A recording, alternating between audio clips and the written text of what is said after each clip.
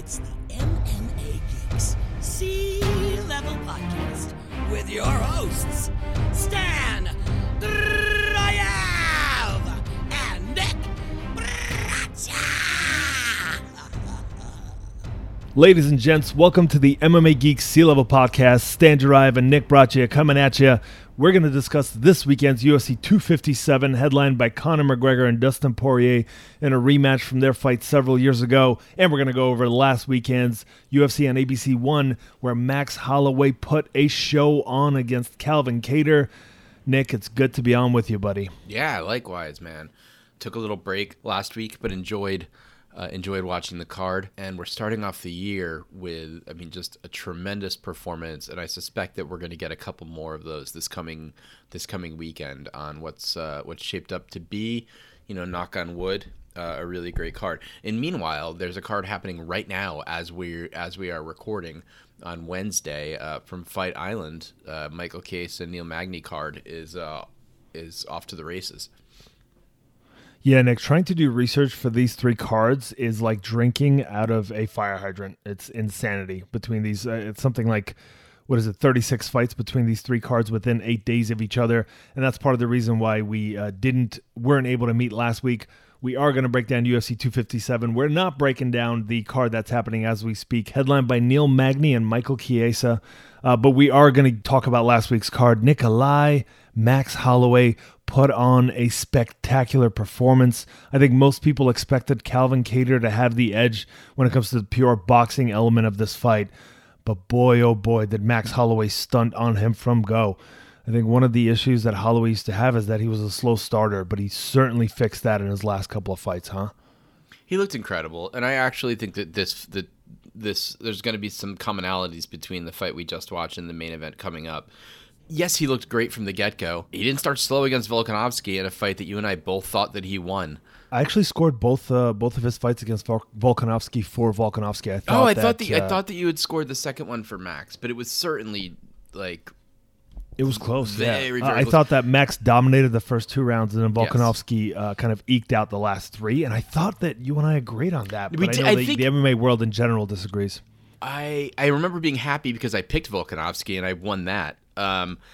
But I remember watching the first two rounds and half of the third and being like, Max has this. Like, I thought Max clearly won the first two, and he looked fantastic, and he was, clowning a bit and just matrixed the shit out of Volkanovski. I thought he did the same thing against Kattar. He just had supreme confidence. But what we see is that Kattar's success, yes, with those guys in Boston, like Rob Font, like he's a terrific boxer. He's very dangerous to stand in the pocket with and throw down and have traditional boxing exchanges. Well, Max Holloway didn't really do that.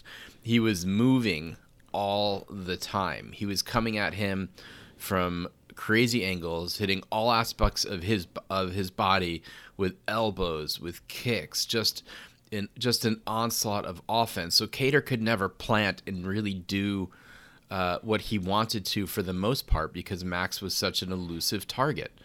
He made Kattar look slow. He made him look plodding. Certainly, Kattar's tough, and he's not particularly slow, but he couldn't find Max. He couldn't cut off Max, and it's as Mike Tyson famously said, everyone's got a strategy to get punched in the face. And, Kattar absorbed a lot of shots, but he was just on his heels for the rest of the fight. The way you described that, you would think that Max was like circling on the outside, right? With how evasive he was. But no, he was pressuring forward, throwing nonstop offense at Kattar, right? And he was just moving his head. Yeah, his body, those angles, like you said. He was moving his head, and he was also moving his body. Like his whole, he was just incredibly elusive. Yeah, and again, not circling away, right? Not circling right in front of him, but somehow still making Kattar miss consistently. And I think part of it is that Max Holloway realized a couple of fights ago, specifically against Volkanovski, I think, that he's a slow starter, and he can kind of give his opponent a lead that then becomes difficult to catch up on if it's a truly, truly elite opponent like Volkanovski. And he's really addressed that in his last two fights. like we said, he had a dominant first 2 rounds against Volkanovski. And then in this fight, fighting another guy that's known for starting slow, right? Kattar does really well. He gets stronger in the second, third, fourth, fifth rounds. But the first round, man, he's kind of figuring it out and kind of getting his range into play. And Max never really let him do that. Max just put the pressure on immediately, nonstop offense. Max was pressing him backwards the entire time, and he kind of put Kattar into a position where he never was able to get his offense going. And he tried more as the fight progressed, as he normally does, but it just wasn't going to be enough, right? The output difference was absolutely gigantic. This was a virtuoso performance, the kind of performance that will go down, in the books, because it's rare that you call a one-sided beating an exciting fight. And in this case, it was so exciting because Calvin Kattar showed so much heart and never stopped trying. I do think I would have stopped it probably towards the end of the third or in the fourth. I felt like that the ref could have stopped the fight. I disagree with you, and that's only and I hear that argument. I just feel like if a guy is actually swinging, and he's known for having power, he's known for getting knockouts, and he is swinging at Max and landing occasionally right on his counters, it's hard to stop the fight in that moment when he's on his feet. Now, I know there were moments, I think it was in that third round, where he literally had his back against the cage, Kattar did, and it looked like the cage was the only thing keeping him up on his feet. But he was never truly knocked down, right? He was never truly badly staggered by that head kick. Yeah, I was sitting there calling for that head kick from the first round because it was open, right. And then when Max finally landed it, yeah. I mean, I felt like near the end of that third round, Kattar was more or less out on his feet. Yeah, but then he still kept trying in rounds 4 and 5. With more brain damage, and then he got subsequent. It's just I didn't think he really had a path to victory when he had landed on Max. He didn't really hurt him.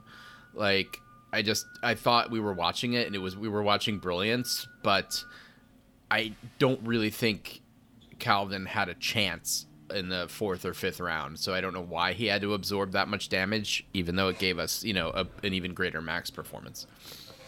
Yeah, I mean, I guess if you were in Calvin's corner, you would have stopped the fight as part of the argument you're making. Or the ref. I think the ref was very... Herb Dean was... It was Herb Dean, wasn't it? Yeah, it was. Dean was very close to stepping in a couple of times. Yeah, he was, and I think he made the right decision. It's not the right decision for Calvin Kattar's brain. It's not the right decision for his long-term viability as just a normal human being, especially after that Spencer Fisher story that we've heard about recently, where he's experiencing CTE and literally, I think, can't function. Can't physically function neck down. But yeah, look, it's not good for Kattar in that way, but Kattar's knocked out a lot of people in his career. The guy has an insane amount of heart. He wasn't giving in. He has an incredible chin. And let's face it, Max Holloway is not the hardest hitter in the world, even though he looked like he was hitting harder in this matchup than he had been maybe ever in his career. But yeah, Max has had these sorts of performances once or twice in his career, just never turned out to be a 5-round fight. If we look back at his matchup against Ricardo Lamas, I think Jeremy Stevens, these were very kind of similar performances where he was just putting it on these guys and they couldn't do much about it. But you would think that Kattar would have the edge in the boxing realm alone, but Max showed that he's in a different league, man. There are leagues to this thing. And it kind of goes all the way to this main event a little bit, right? In that Max was kind of roughed up in a similar way as he did to Kattar by Dustin Poirier. And obviously we're going to get to that in the next segment when we preview UFC 257. Yeah, I don't know if I fully agree with that, mostly because the real difference in that fight was Max eating power at 155. The shots affected him, and they messed up the rest of his game. I think that's really what hurt Max in that Poirier fight. I think he's just a great 145er, but I thought that was the kind of the main difference there. I mean, I guess I hear what you're saying, but does Dustin have that much power actually? Like, when does Dustin one-shot sleep people? I mean, not one shot, but he's Dustin Poirier has badly hurt and knocked out dudes. I mean, ask Eddie Alvarez if Poirier hits hard. Or yeah, he did hurt Pettis, Alvarez, and and Gaethje, but I feel like those were more just like a war of attrition, which he's excellent at winning, right? He's excellent at just coming through, and that was the exact same case with Max Holloway. And he won based on a war of attrition. Buzz could be pretty good. I think Dustin's got more. Dustin certainly has more power than Max, especially at 155. I agree with you there. Yeah, I agree with you there. I mean, let's face it, you're right. The guys landed a similar number of shots on each other, but Max was more affected. But again, Max is a big featherweight. Now he's even bigger, I think, than he ever was. It seems like he's really been focusing on his strength and conditioning. All the highlight videos you see from his training camp are purely him doing strength and conditioning. Yeah. He looks more muscular. His conditioning in this fight was unlike anything I've ever seen. It looked like he could go for another 5 rounds. Yep. Yeah, and he threw like over 700 strikes. I can't imagine that's not a record, especially standing up. He landed 445 of them. And these are not Colby Covington 445 shots. These are Max Holloway shots. Like, there's a lot more stand-up technique, a lot more leverage, and more power, I would say, than Covington for the weight division. But he threw 746 strikes, Nick, and very few of them were pitter-patter. So, yeah, Max Holloway looked absolutely incredible. Looking at the stats now, Nick, he more than doubled Kattar's strikes landed in the first round. He almost quadrupled Kattar's strikes landed in the second round, tripled his strikes landed in the third round, landed 141 strikes to Kattar's 34 in the fourth round, and then quadrupled basically his strikes in the fifth. He just completely dominated. It really is amazing that Kattar survived to the final bell. But let's talk about the grizzled veterans, Nikolai. Let's get into Carlos Condit and Matt Brown.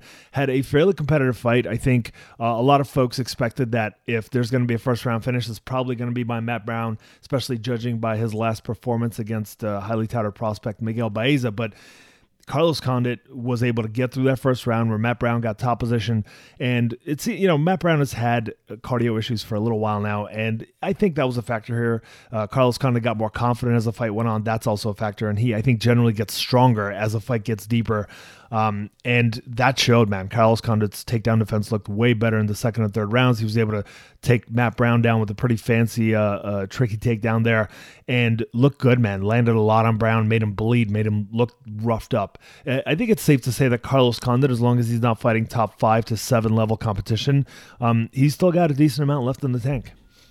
Yeah, I mean, it's going to be a tough division for him because of the elite wrestlers, but he can still put on a good show. And Brown was griping about the scores, and I kind of get it because the third. I mean, I did score the first for Brown, but it was tough because Condit, landed triple the shots, but they were shots from the bottom, but he never stopped attacking from the bottom. I mean, it would have been better if he had gotten up sooner, which is why I didn't give him the round, but. Yeah, he looked good. I felt like Condit for the first half of the fight, his ability to figure out the range was really weird. I thought he was missing way more strikes than usual. He seemed to have trouble landing, but he seemed to get that together about halfway through the second round. Yeah, I mean, nobody embarrassed themselves in this fight. But I also don't. If Matt Brown calls it a day, good. I'm fine with that. Good for Matt Brown. Yeah, I think it's probably time. There's nothing shameful about walking out on that, leaving after that performance. If he wants to fight like a lesser guy, in the higher part of the top, or the lower rather part of the top 30, and elbow somebody in the face before he goes out, then cool. Yeah, I'd be all right with that. But Carlos Condit now, after a 5-fight losing streak to actually the elite, right? Robbie Lawler for the title, Damian Maia when he was at the top, Neil Magny when he was on the come-up, Alex Oliveira, Michael Chiesa. These are like talented, athletic, big guys who were able to do well against Condit here. But coming back against Court McGee and Matt Brown, I think it's safe to say that Carlos Condit would do well in a senior division if there was such a thing. But also, he's not that old, right? He's 36 years old. He's only 2 years older than both Conor McGregor and Dustin Poirier, who are about to headline this upcoming card. But I think Carlos Condit's probably taken more damage and has been doing this for quite a bit longer. And he really deserved a title because I really thought that he won that Lawler fight, and Lawler was also clearly on the gas. Yeah, he probably was, but I actually scored it for, it was super competitive. He landed way more, but I scored it for Lawler just because every one of Lawler's shots was a bomb, and Carlos Condit was throwing almost purely pitter-patter at that point. But yeah, the argument could easily be made that he earned that title over Robbie Lawler. And then we had Jingli Liang come in against Santiago Ponzinibbio, who was out for a couple of years with some pretty serious injuries. From my understanding, he was like pretty close to death at one point. He had very serious staph infection. That's right. And I think there were also injuries that slowed it down outside of that. But you're right. That was the big one that left him, that put him in a position where he was pretty close to death. And Li Jingliang, man, he showed up in this one. If you look at Li Jingliang's last couple of fights, right, he picked up that big win over Alicia Zaleski dos Santos, which is super impressive, and then lost to Neil Magny and now beat up Santiago Ponzinibbio. Like, finishing Zaleski dos Santos and Santiago Ponzinibbio, that is incredibly impressive at 170, right? These are really, really good fighters. It really is. Then how good then is Magny, who absolutely schooled Lee? So we'll find out later today when he's fighting a guy who may or may not have his kryptonite, but I could certainly see Condit wanting that. If Condit really wants to make a go of this, I could see him wanting to fight Lee in that in the UFC making that fight. Yeah, I would have some interest in that. Like, I don't know if that's a great idea for Condit, just because Lee does really hit hard, and that's clear. It didn't seem to work against Magny, but you're right. But that's not how people have been getting Carlos Condit out of there. People have been getting Carlos Condit out of there by getting his back and choking him out. Like, you're right. Yeah, you're absolutely right. Yeah, and we have to talk about Ponzinibbio, right? Who he looked slow, so fantastic. I thought he looked so fantastic leading up to that, right? Well, 2 years ago, he looked like a killer, and I thought he looked slow and confused in there against Lee. Yeah, he looked very odd. I mean, I don't know if ring rust is the right term. Maybe he's a fraction of the human being that he was, of the athlete that he was. But he's got wins over Sean Strickland, Court McGee when Court McGee was like a good fighter in 2016, Zach Cummings, Nordine Taleb, Gunnar Nelson, Mike Perry, Neil Magny.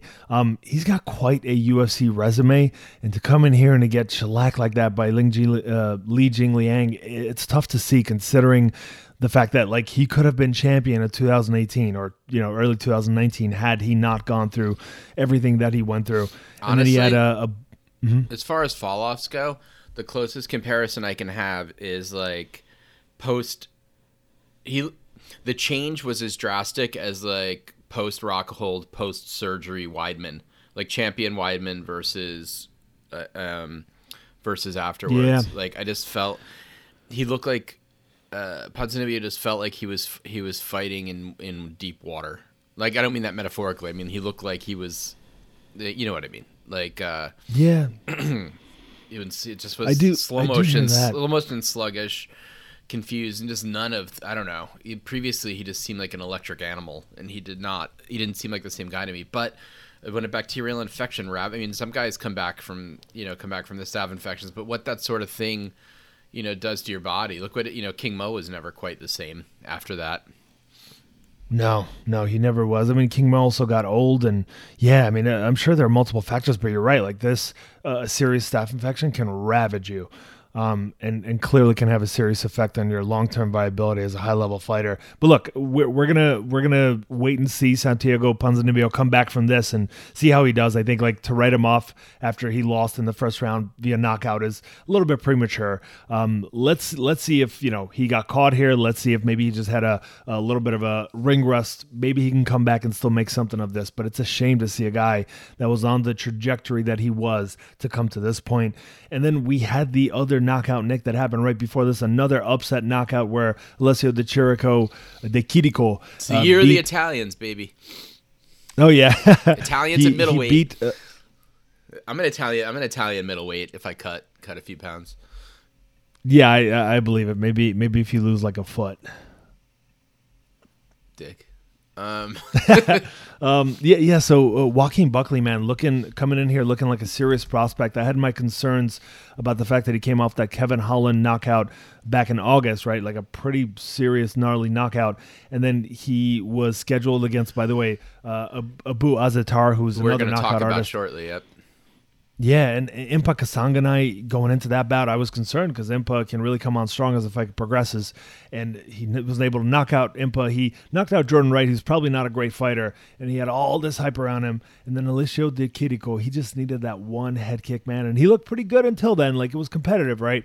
De Chirico came in looking in particularly good shape in this one, and he was kind of riding a losing streak. I think it's safe to say he would have been out of the UFC if he had made this a fourth loss in a row, but he came through with a clean head kick over Buckley, who, at this point, like, there's some real concern about his chin, like that knockout being what it is over Kasanganai. Like, has he really beaten anybody high level? No, not yet. And he might in the future, but I think there's real concerns about his chin, not necessarily because these are light shots that are putting him out, but because the people that he's losing to tend to win by decision. And I know that Kevin Holland has since gotten a pretty big knockout over the course of last year against Jacare Souza, but he's losing by knockout to guys that aren't necessarily known for getting knockouts. I mean, it makes me think that James Krause, who's had some major beef with Buckley, has been onto something. Yeah, he could have very well been. By the way, sounds like Buckley's just the guy. This just in, hot breaking news: Khabib Nurmagomedov was just in the UFC cage. Whoa! True story. Was he in there with a training partner? No, he was acting as translator for his cousin Umar Nurmagomedov. So you're telling me Khabib Nurmagomedov, in what could be the biggest fall from grace, Nikolai, he was arguably the pound for pound best mixed martial artist in the world, coming off of an undefeated career of 29-0, and now he's just a translator? Well, I think he was in his corner and decided to help out and act as translator for his cousin. Did you really just knock down my bit like that? You couldn't have just played along a little bit? Oh, you have to let me. You need to text me or something and tell me when you're trying to be funny, because I can't tell. You're dead to me. Dead to me, Nick. So speaking of knockouts, Punahele Soriano, huge knockout over Dusko Todorovic. Both guys came in here undefeated, right? Like, I was confused as to why the UFC set this matchup up, because both of these guys are serious prospects in my book. And man, Soriano was able to catch Dusko repeatedly before landing the big knockout blow. Soriano is a dangerous, dangerous athletic man on top of his wrestling skill. He's got insane power. He's also very aggressive. And Dusko Todorovic was a seriously respected prospect going into this as well. And he dusted him in that first round, Nick. Yes, totally. It was a very exciting main card. Yeah, a couple of other. The undercard was a little bit less exciting. Some competitive fights. I think Austin Lingo looked good. Melo picked up a win in a fight between two very shitty fighters. Ramazan Emiev looked more exciting and more interesting than usual against David Zawada. He's a bit of a prospect. And Carlos Felipe beat Justin Tafa by split decision. I thought that was a bad decision. I don't know about you, Nick. Yeah, I don't know if you got to watch the full undercard on this one. I didn't. No, and then Jocelyn Edwards, by the way, looked pretty good for her, I think, UFC debut. Like, she looked really good everywhere, on the ground, standing up. She looks like a really skilled fighter. There's some girls that, some female fighters in the striking realm where they don't look truly proficient, right? There are some female fighters who look like they're every bit as good and maybe better than many of the men in the UFC. Jocelyn Edwards' stand-up looks crisp and clean, and it looks really high level. I was impressed by her, at least making her UFC debut. She on late notice too, right? 2 after this one. Yeah, I believe you're right about that. And her conditioning did not look bad considering.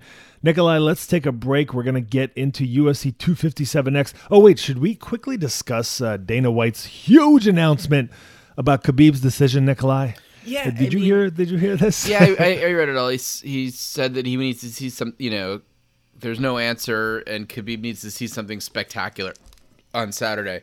I mean, I think there's a really good chance of that happening, but I still don't.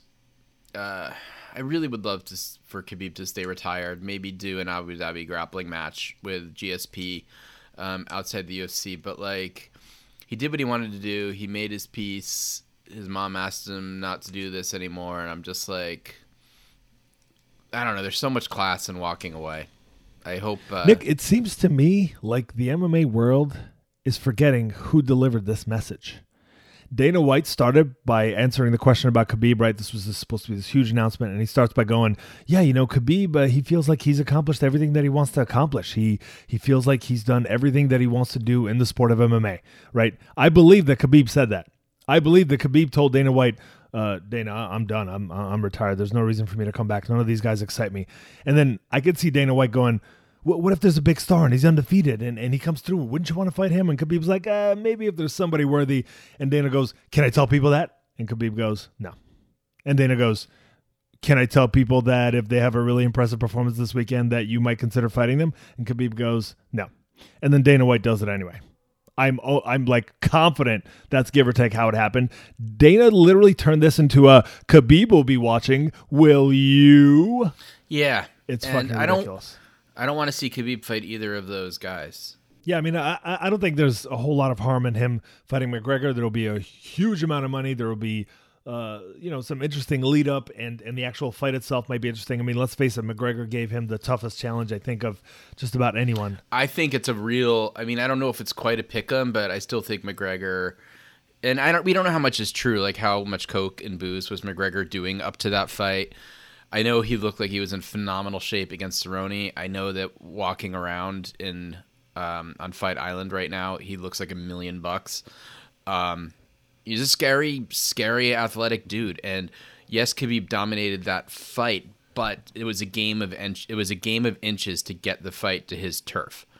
And if that tips the other way, it's a different fight. That fight was extremely close until it wasn't. There were explosive exchanges where a lot was going on, and Khabib, through a ton of effort, it was able, to mostly get control and put the fight where he wanted to. Something that's interesting that I do believe was that Dana White said that Khabib said no one has ever kicked him and punched him as hard as Justin Gaethje did.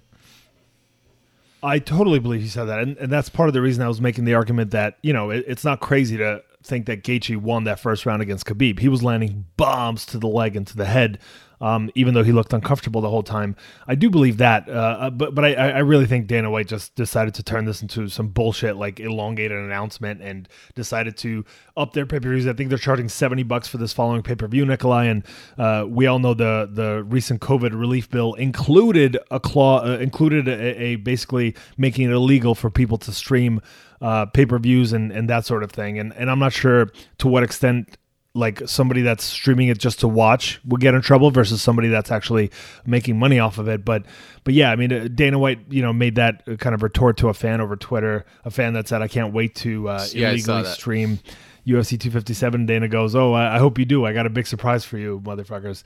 I assume that's what Dana was referring to. I'm sure they lobbied the administration to get that in there.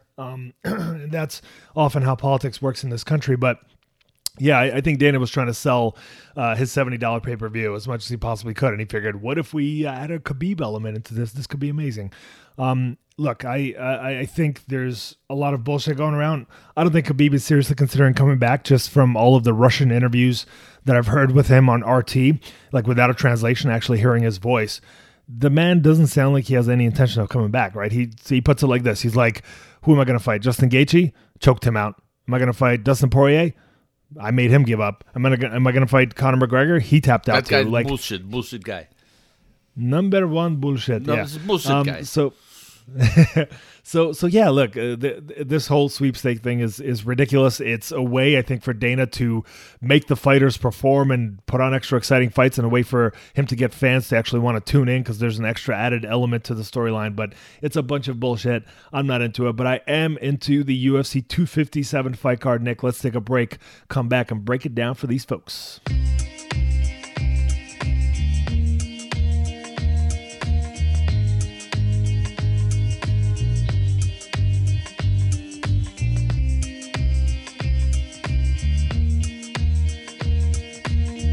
And we are back on the MMA Geeks C-Level Podcast to break down UFC 257. As most of our listeners know, we have a draft pick competition. We did kind of tweak the rules just a little bit for this season, and we're going to experiment with this and see how it goes. As everyone knows, the way we work this is each of us take turns picking fighters that are competing on the card. At the end of Saturday night's event, whichever of us has more winning fighters on our roster ends up winning the week. Now, we did tweak the rules a little bit. If you pick an underdog of plus 150 or more, you get 2 points for that pick if that underdog wins instead of just the 1 point that we regularly do. And also, the tiebreaker will be decided by the person with the most overall accurate picks. In the case of a situation where we each have, let's say, 4 correct winning fighters apiece, the most overall correct picks ends up winning the week. You had the first pick, Nick, and for that reason, I am picking first on this occasion.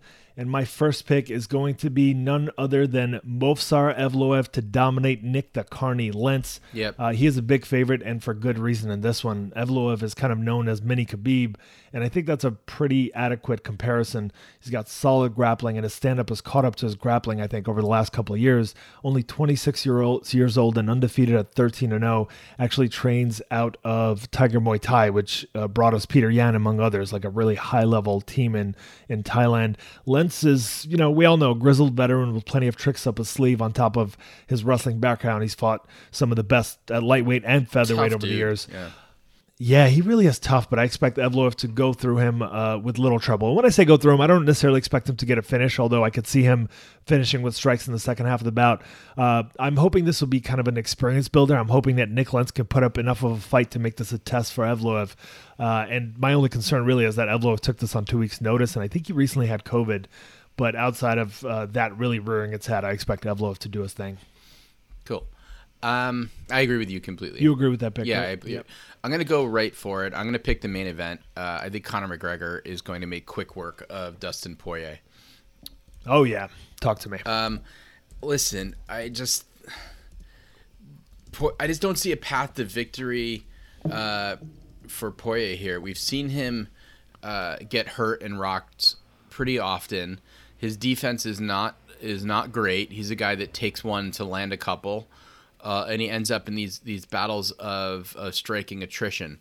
Against guys who fought at 145 and 155, McGregor doesn't have striking bouts of attrition. Like, his precision, his power, his timing, his ability to use his kicks to wrangle guys towards his left hand. Here's what I don't think has changed. All it takes is one from McGregor. I don't think this fight gets out of the first round. I think that, Poirier seems like a great guy. He's a really terrific fighter. He's got a lot of heart. I just think that striking wise in the first 2 rounds of a fight, that McGregor's is just a different beast at 145 and 155. We see, we see people go down when he touches them, and they almost never see it coming. Yeah, I don't like the guy. I don't like the guy, but I do believe. I know it's trite to say, but I think we're going to see just a fantastic killer Conor McGregor, and that he's going to dominate. I don't think there's anyone at 155 that can beat him. Yeah, I mean, I think Conor might be 1-1 at 155. I mean, it's hard. I think he's 1-1. He's only ever had the Eddie Alvarez and the Khabib Nurmagomedov fights, both for the title at this division. Both came in to those fights as a challenger, and Dustin Poirier's got a lot of experience in the division. I do agree with you that I think it's probably likely that Conor McGregor dings him in the first 5 to 7 minutes of the fight, and like you said, Dustin Poirier's a really good fighter. He's a swarmer, nonstop cardio and so much will and heart, right? But can he take a clean McGregor shot early on? I'm not so sure. When he has lost Poirier, it has been by this sort of knockout at 155, obviously outside of the Khabib fight when he lost to Michael Johnson a couple of years ago. And again, it was a fast southpaw with a really good left hand who was able to down Poirier. So it seems like there's a little bit of a style matchup disadvantage there. But I will say this, if Poirier is able to get out of the 7 or 8 minute mark, I think he takes over and starts to look really good in those middle rounds when McGregor tends to take rounds off.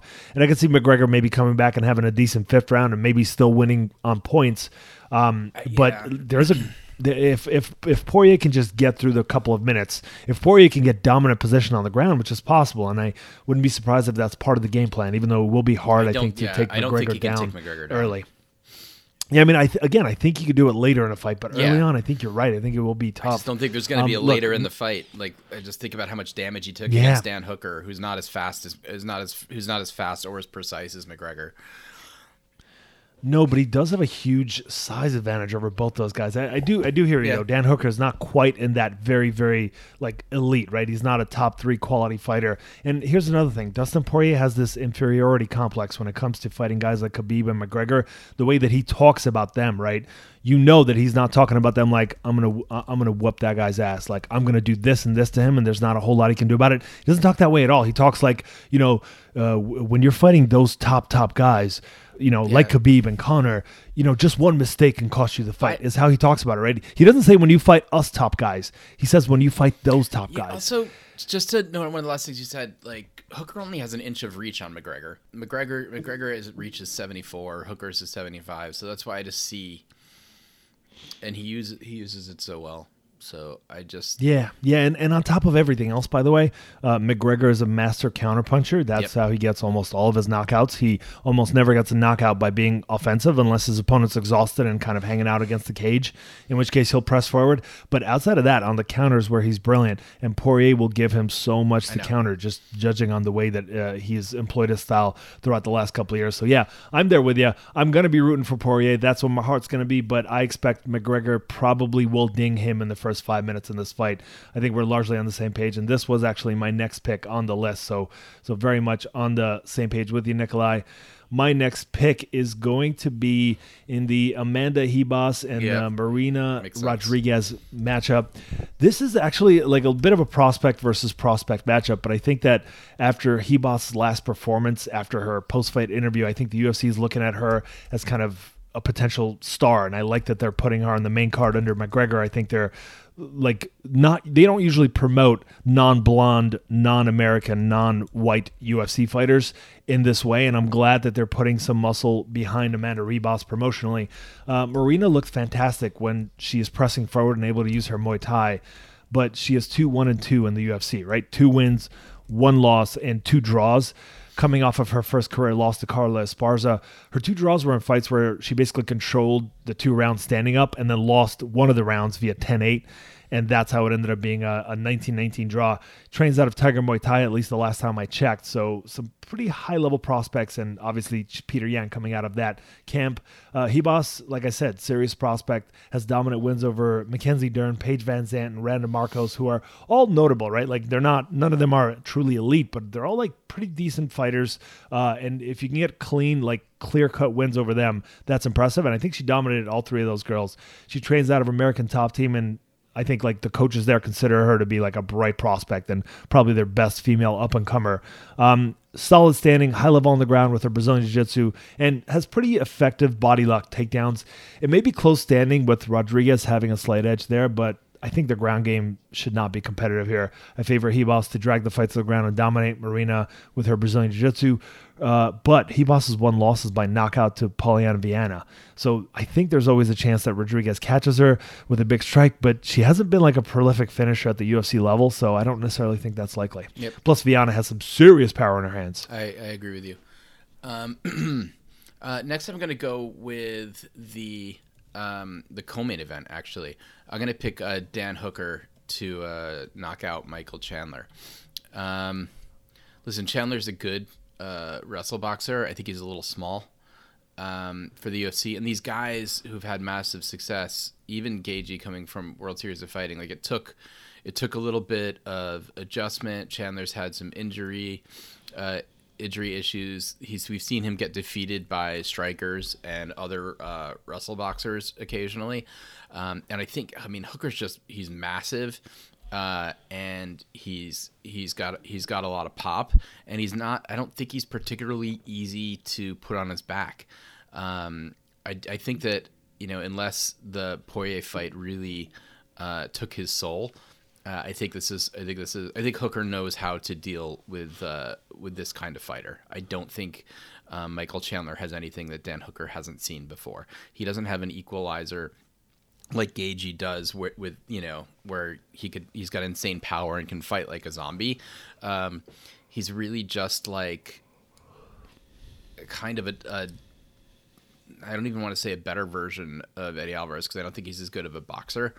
I just think he's kind of like, a high tier wrestle boxer, the kind of which hasn't had a ton of success in this division in the UFC in a couple of years. So I have a tough time seeing how he succeeds here, and I wouldn't be surprised if his next fight's a weight class down. I don't know how realistic it is. It might not be. It's probably not right to cut the weight as possible. But yeah, I do agree with you on the pick. I think like you and I are so on the same page so far about these first 4 fights that we've discussed thus far. Chandler has like serious knockout power, and that's one way that he can potentially win. But then Hooker has a really good chin. And another way that Chandler could win is that he can get takedowns, right? He's done that in the past. He's an Division I All-American wrestler. But Hooker has really good takedown defense. I think it's 80% at lightweight, or 80% in the UFC, I should say. And he's really only given up 1 takedown in the last 3.5 years. I think the takedown before that was to Jim Miller, and he popped right back up to his feet. And that 1 takedown was in his last fight against Poirier that he gave up. So, like, Hooker doesn't really have weaknesses, I don't think, where Chandler is strong. Now, look, I could see Chandler landing a bomb with Hooker coming off of 10 rounds against Dustin Poirier and Paul Felder, like 10 rounds of wars that were absolutely back and forth in which he took a lot of punishment. Hooker's coach himself talked about how Hooker's an example of a guy that's taken so much damage that he's not quite the same fighter that he used to be, right? So like that should tell you a lot about possibly what's going on in the gym and maybe some of the head trauma that he's taken and what effect that's had. I do think that Chandler is largely overrated coming into his UFC debut. He hasn't really beaten a top flight opponent in several years. He's coming off a knockout win over a really, really old, way past his prime Benson Henderson. But again, Hooker's coming off of those 2 wars, right? So he's not coming into this very fresh either. Chandler can be knocked out. He can be dinged. I think most of his losses are via knockout. I favor Hooker to beat Michael Chandler. I think his chin is better than Chandler's, even though Chandler hits hard. He can finish with knees or the right hand, right? But more importantly, his calf kicks. Michael Chandler recently lost a fight via calf kicks to a much lesser opponent. And Dan Hooker, you better believe, is going to be throwing lots of those calf kicks. Some concern, again, about Hooker and the punishment that he's taken lately. And it's a guy that lost, he lost to Eddie Alvarez and twice to Will Brooks. I know that was a while ago, but that was really when he was in his prime. Yeah, true. So, split decision to that is true. Split it was decision also win against 2016 Ben Henderson. It's just like, I don't know if that should have been a split, but you're right. There's still Ben Henderson past his prime. In the last end of 2019, he's fighting a guy without a Wikipedia page. I just and I like the Pitbull brothers. He's got wins over. He beat Patricky and he got knocked out by Patricio. Patricky's not great. Patricky's just like a good fighter. Patricio's something special. Yeah. And it makes sense. You got clocked in the first round and finished by him. And that's the thing, is that when Michael Chandler loses, he never like owns up to it. There's always like something behind it. The Will Brooks loss, he like didn't like, he wasn't really knocked out, but he like clearly was confused. Yeah. Fair point, right? And the first one he argued about as well, right? And the Eddie Alvarez loss, he thought he deserved the win. The recent calf kick loss that he had, he thought that he was screwed. The fight against Patricky Pitbull, he thought that it was stopped too early, even though he basically went out and then woke back up as he was getting punched. So yeah, I mean, Michael Chandler is not a good loser. He is a talented guy. He seems like a good dude, just as far as his personality and all of that. But I think you're right. I think you hit the nail on the head when you said that like wrestle boxers don't really do all that well at high level MMA at lightweight anymore, the way that they did 5 to 7 years ago. And yeah, I'm there with you. He's overrated. This would have been much lower on my list because I think Chandler has a higher chance than being a 3rd or 4th pick in this case. My next pick, Nikolai, and I think this is where things get a little bit more difficult. I'm going to take the flyer. I realize this is risky because this fighter is not at all dependable. I'm going to pick Khalil Roundtree to beat Marcin Prachnio. That was almost my pick. That was almost my last pick, and it's just like and I get why, but you can't rely on Roundtree, right? He can show up like a butterfly, and he can show up like a freaking shark. It really all depends on his mental kind of space. Super talented physically, but like I said, mental midget, and his ground game sucks. So Marcin Prachnio, who has a karate background, there's a chance that he can, get a takedown, maybe land a big shot on Roundtree. Yeah. But I like Roundtree to knock out Prachnio with his speed and athleticism advantage. Prachnio is 0-3 in the UFC, all 3 first round knockouts. Right, he's basically a jobber. I agree with the pick, but it makes me a little bit nervous. I'm going to go with what's listed as a much closer fight, but which I feel pretty strongly about. I think JoJo Calderwood's going to come back strong against Jessica Ai.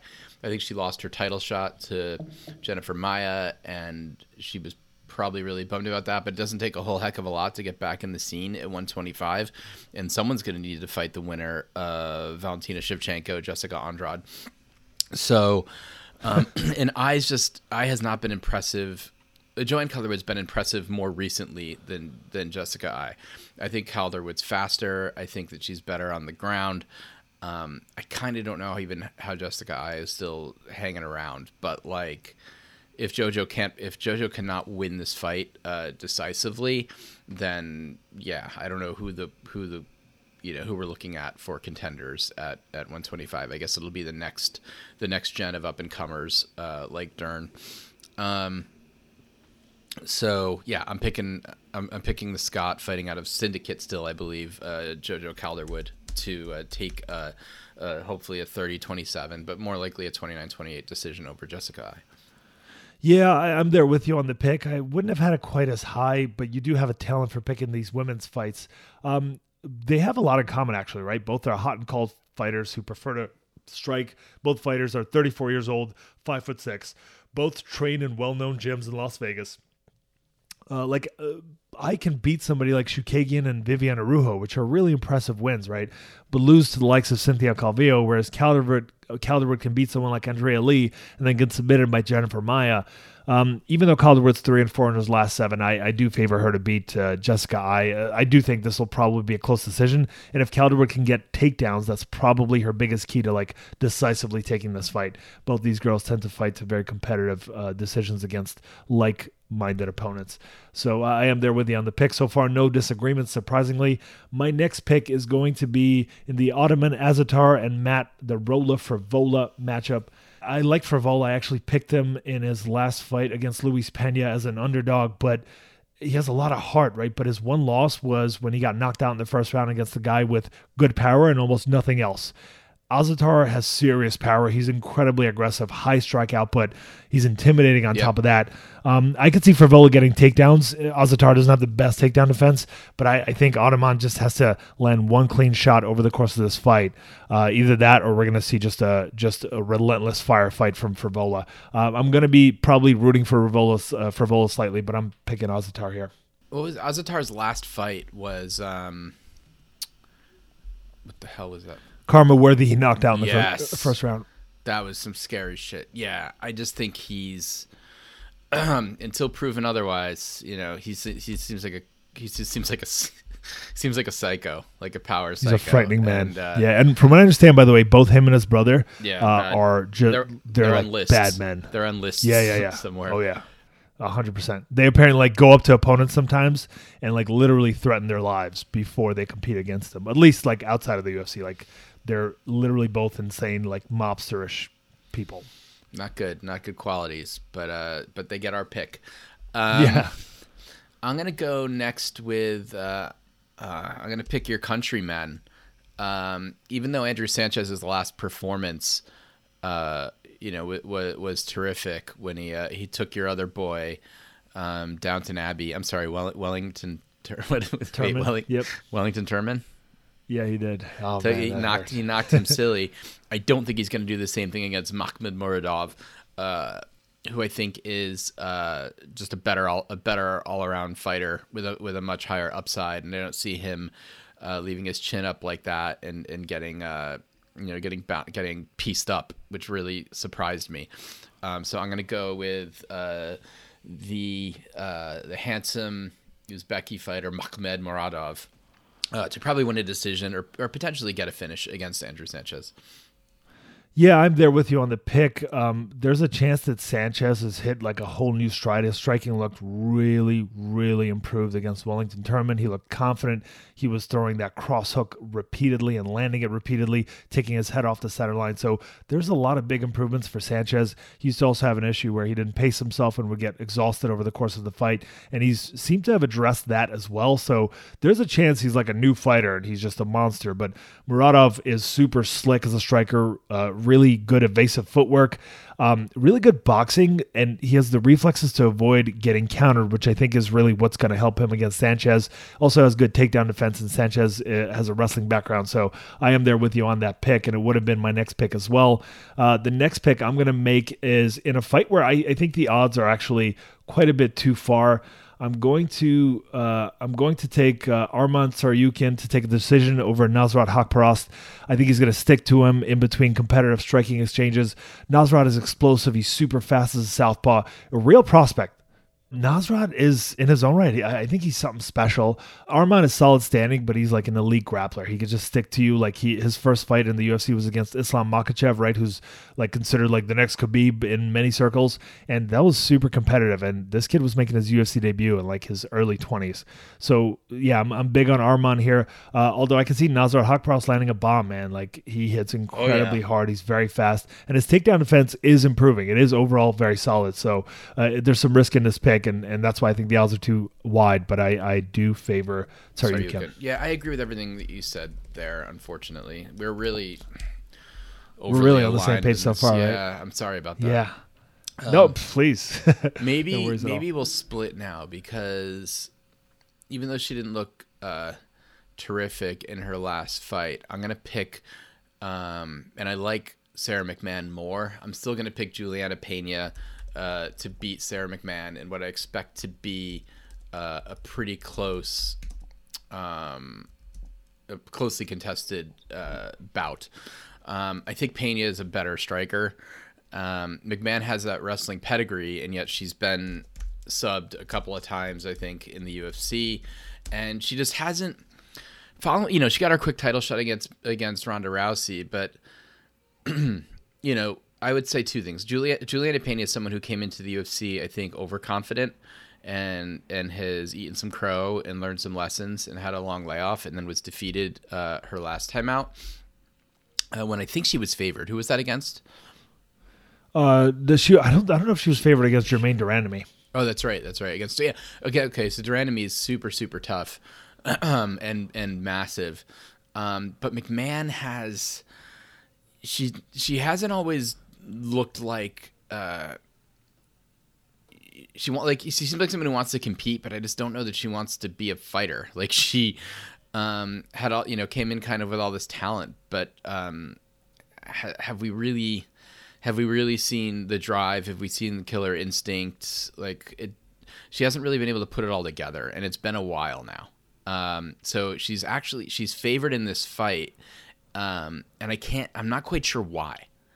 I don't know what performance she gave that is going to give her the lead over Juliana Pena, but I just see Pena being hungrier, faster, having better striking, and not being oversized or easy to take. I think that easy for McMahon to take down, whose Olympic wrestling credentials haven't really translated into UFC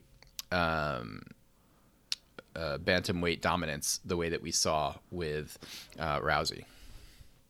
Yeah, this is one that I struggled with. It's really close on paper for a lot of reasons. Juliana Pena, I think the reason that she is a slight underdog in this matchup is because she gave up several takedowns to the smaller and less athletic Nico Montano, who doesn't have the wrestling background of McMahon. Like, almost at will, Nico was able to take her down. Nico made a huge mistake in that third round where she let her get up, and then Pena was able to get top position and win on points that way. But Nico was controlling that fight pretty clearly, I thought, with her wrestling. And again, she's not a fraction of the wrestler that McMahon is. McMahon has this thing where she might be the better athlete, might be the much better wrestler, maybe even sometimes the better grappler, but I don't know if it's her conditioning or her mental focus. It's kind of like Chael Sonnen back in the day, where she can dominate and then suddenly just give up a submission out of nowhere. Everything just goes to shit. I think there's a fair chance that Juliana Pena, gets top position at some point and makes Sarah McMahon not want to be there. but I'm going to edge ever so slightly McMahon, if only because this will allow for a little bit of a tiebreaker between us. I'm not sure that we'll disagree on any more fights, but also because Sarah McMahon looked like she put it together a lot better in her last fight against Lena Landsberg. She trains with Team Alpha Male now, which I think is probably an improvement. I'm hoping they're working on her mental game. She seems to be in a good place kind of in her life as well. She's got, I think, a fiance now, and she's got, I think, a daughter. She seems to be like in a good place in life overall, which really can have an influence on your career. So I will side ever so slightly with McMahon over Juliana Penny, who's always like I think her whole life is just tumultuous. She's just like got a chip on her shoulder, always causing problems where there don't need to be problems. And so I'm gonna side ever so slightly with McMahon, but I'm probably gonna regret this one. This is a tough one. It's the reason why it's so late. Yeah, you're not kidding. We've got only 2 picks left, Nikolai, and then we'll end up with 6 draft picks apiece.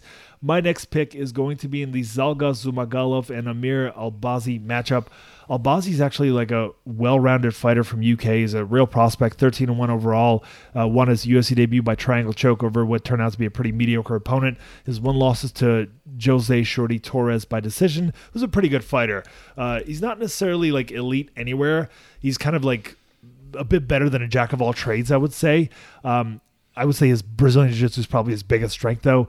Zhalgas Zhumagulov is also, in my opinion, a solid prospect from Kazakhstan. He's a fast pressure striker who sets up offense with fakes and feints. He is 7-2 in his last 9 fights, including a win over former UFC title challenger Ali Bagautinov, and he also has a win over Tyson Nam, which I think is impressive. Lost a very close decision to Julian Paiva in his UFC debut, and Paiva is seen as a serious prospect. He's a much bigger man, more UFC experience, and some people scored that fight for Zhumagulov. Plenty of 5-round experience too on top of everything else. For that reason, I favor Zhalgas Zhumagulov. I think the wrestling will decide this fight, and although I'm concerned about his takedown defense, I think he should be able to take Amir Albazi down occasionally in a competitive decision, score enough on the feet over those 15 minutes. I think both guys have a pretty high ceiling at 125 though, so it's a little bit of a shame that they're facing off this early in their careers. And your pick was? My pick is Zhalgas Zhumagulov. ZZ. I'm going to mirror that pick and move into the last one. This is so tough. I still have doubts here. We're talking about 2 guys who are on 2-fight losing streaks. Not particularly active. Tavares, who's been around forever. I believe he was a tough competitor. Was looking real good until Robert Whittaker floored him, and then he had recent losses getting pieced up by Israel Adesanya during his ascent, and then as the role of gatekeeper got just crushed by Edmund Shabazian, who was subsequently crushed by Derek Brunson. So where's his confidence at right now? And then we've got Antonio Carlos Jr., who had a very close loss against Uriah Hall, and also lost a fight from Heinisch in one of those fights where he very traditionally snatched defeat from the jaws of victory, coming out fast, but kind of gassing and not having terrific heart. This is a really, really tough one to call. I think as far as gas tank, like in career, I mean overall, like how much they've got left. I feel like Antonio Carlos Jr. probably has more to give at this point in his career than Brad Tavares does, although Tavares is only 33 years old. And Antonio Carlos Jr. is just 30, fighting out of ATT. I think that, God, this is going to be one of those I just think this is going to be a super, super close fight. I think it should be too. But I think that based on athleticism and as long as he does not get caught and knocked out, and although Tavares has power, he doesn't have a lot of finishes. He knocked out Krzysztof Jacot, but I believe Jacot has been touched up and KO'd, multiple times. I think Antonio Carlos Jr. should be able to do more to win the points game in round 1 and 2 before probably losing a third round. Under pressure, where he sort of does a lot of sliding against the cage. He's got, in a way, he's oh my God, who's the New York based Brazilian fighter that was Rapa that was around forever? Oh yeah, I've sparred with him. Rafe on the can't towel. remember his name. I feel Yes, like that's Antonio it. Carlos Jr. is the new Rafe on the towel. I think they're in different leagues athletically, but I do hear what you're saying as far as skills. Yeah. Who do you think Antonio Carlos Jr. is more athletic? I think so, yeah. Yeah, think he's I stronger agree. and more I agree with athletic. that. I just mean in terms of like unpredictability, performance, uneven. But Yeah, I heard that. I think I'm going to go with Antonio Carlos Jr. here, even though he's a slight underdog. Yeah, I'm there with you. I actually don't think... You heard me talk myself into a pick because I really wasn't Yeah, sure. yeah. Literally, you decided as you were talking. You could tell. Tavares is like Sorry about faster. that. He's better standing. No worries at all. No, are you kidding? That it's interesting to hear your train of thought there. Insight into brilliance. Tavares is faster. He's better standing, and he has good takedown defense. Right, so there is reason to believe he could take this fight. But I do think like there's a point of diminishing returns at this point in his career where he's just not the same guy he used to be. He never really had power, always athletic, good skill standing, and good takedown defense. So again, he has the skills on paper to win this fight, but I think Antonio Carlos Jr. coming off of that extremely close fight with Uriah Hall, I think Uriah Hall at this point in his career is a better fighter, and there's an argument to be made that Carlos Jr. won that fight against Hall. So like it was competitive outside of the nose break in the first round, and Carlos Jr. showed a lot more heart and conditioning in that last fight than he has in many years. So I guess I'm going to go with Antonio Carlos Jr. as well on this one. I think he can, like you said, score enough points in 2 of the 3 rounds to win a decision over Brad Tavares, but this is likely going to the scorecards, I think, either way. You've shown a surprising amount of respect for my analysis this week. Yeah, you've been surprisingly having some decent analysis this week. Jerk. Happy New Year. No, honestly, All right. you've had some really solid breakdowns, and like you've mentioned several things where I was like, I was gonna say that. So yeah, we're very much on the same page. There's only one fight that we disagree on, and I don't think either of us feel strongly about it. I don't feel strongly at all. Yeah, the Juliana So- Pena versus Sarah McMahon matchup. So it should be interesting to see how things shake out. Nikolai, that will do it for this card. It's good to be back with you. It's good to be recording again. Good to be breaking down this stuff with you, Nikolai. Looking forward to connecting again soon. Turn on your ESPN Plus app because we're halfway through a card right now. Oh, I'm gonna watch it from the beginning, Nick. You know I'm not into that spoiler business. Crazy talk. Ooh, sounds like there's a really competitive fight just ended. That totally counts as a spoiler, Nick. I didn't tell you what it was. All right. Yeah, I'm just excited for my girl Roxy to fight in a couple hours. That's right. I'm gonna root for her, Nick. So who do you got? Who do you got? I know we're not scoring it, but who do you have in the main event? I'm thinking I'll give the edge to Magny, who has more 5-round experience, but Chiesa's been looking really good on the grappling side of things.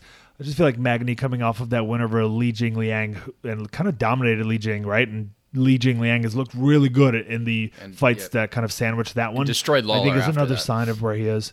Yeah, exactly. Yeah, I think it kind of is a sign of where he is at this point. I mean, Lawler getting destroyed at this point in his career is not surprising, but I do think Magny's probably on a different level. But it does look like for Chiesa coming up to 170 was a big boon in his career. Nobody would have picked him to beat Rafael dos Anjos at 155, and he dominated him right where they fought in his last bout. So I do think that there's a chance Chiesa has a decent amount to show in his career as he goes forward, but he hasn't necessarily improved his stand-up by a whole lot. It seems like he's just improved mostly his takedowns, and once he takes your back is when he's really dangerous, but outside of that, not ultra.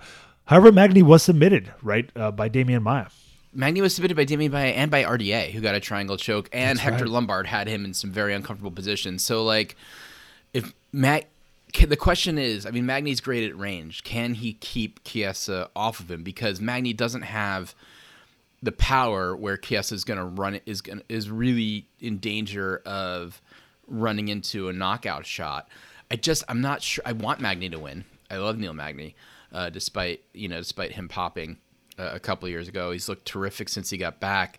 I worry that Chiesa has his kryptonite, and that's why the fight's going to be really interesting, because Michael Chiesa is going to do everything possible to be a backpack on Neil Magny, and I'm not convinced he's not going to get there, and I'm not convinced he's not going to get there when they're dry.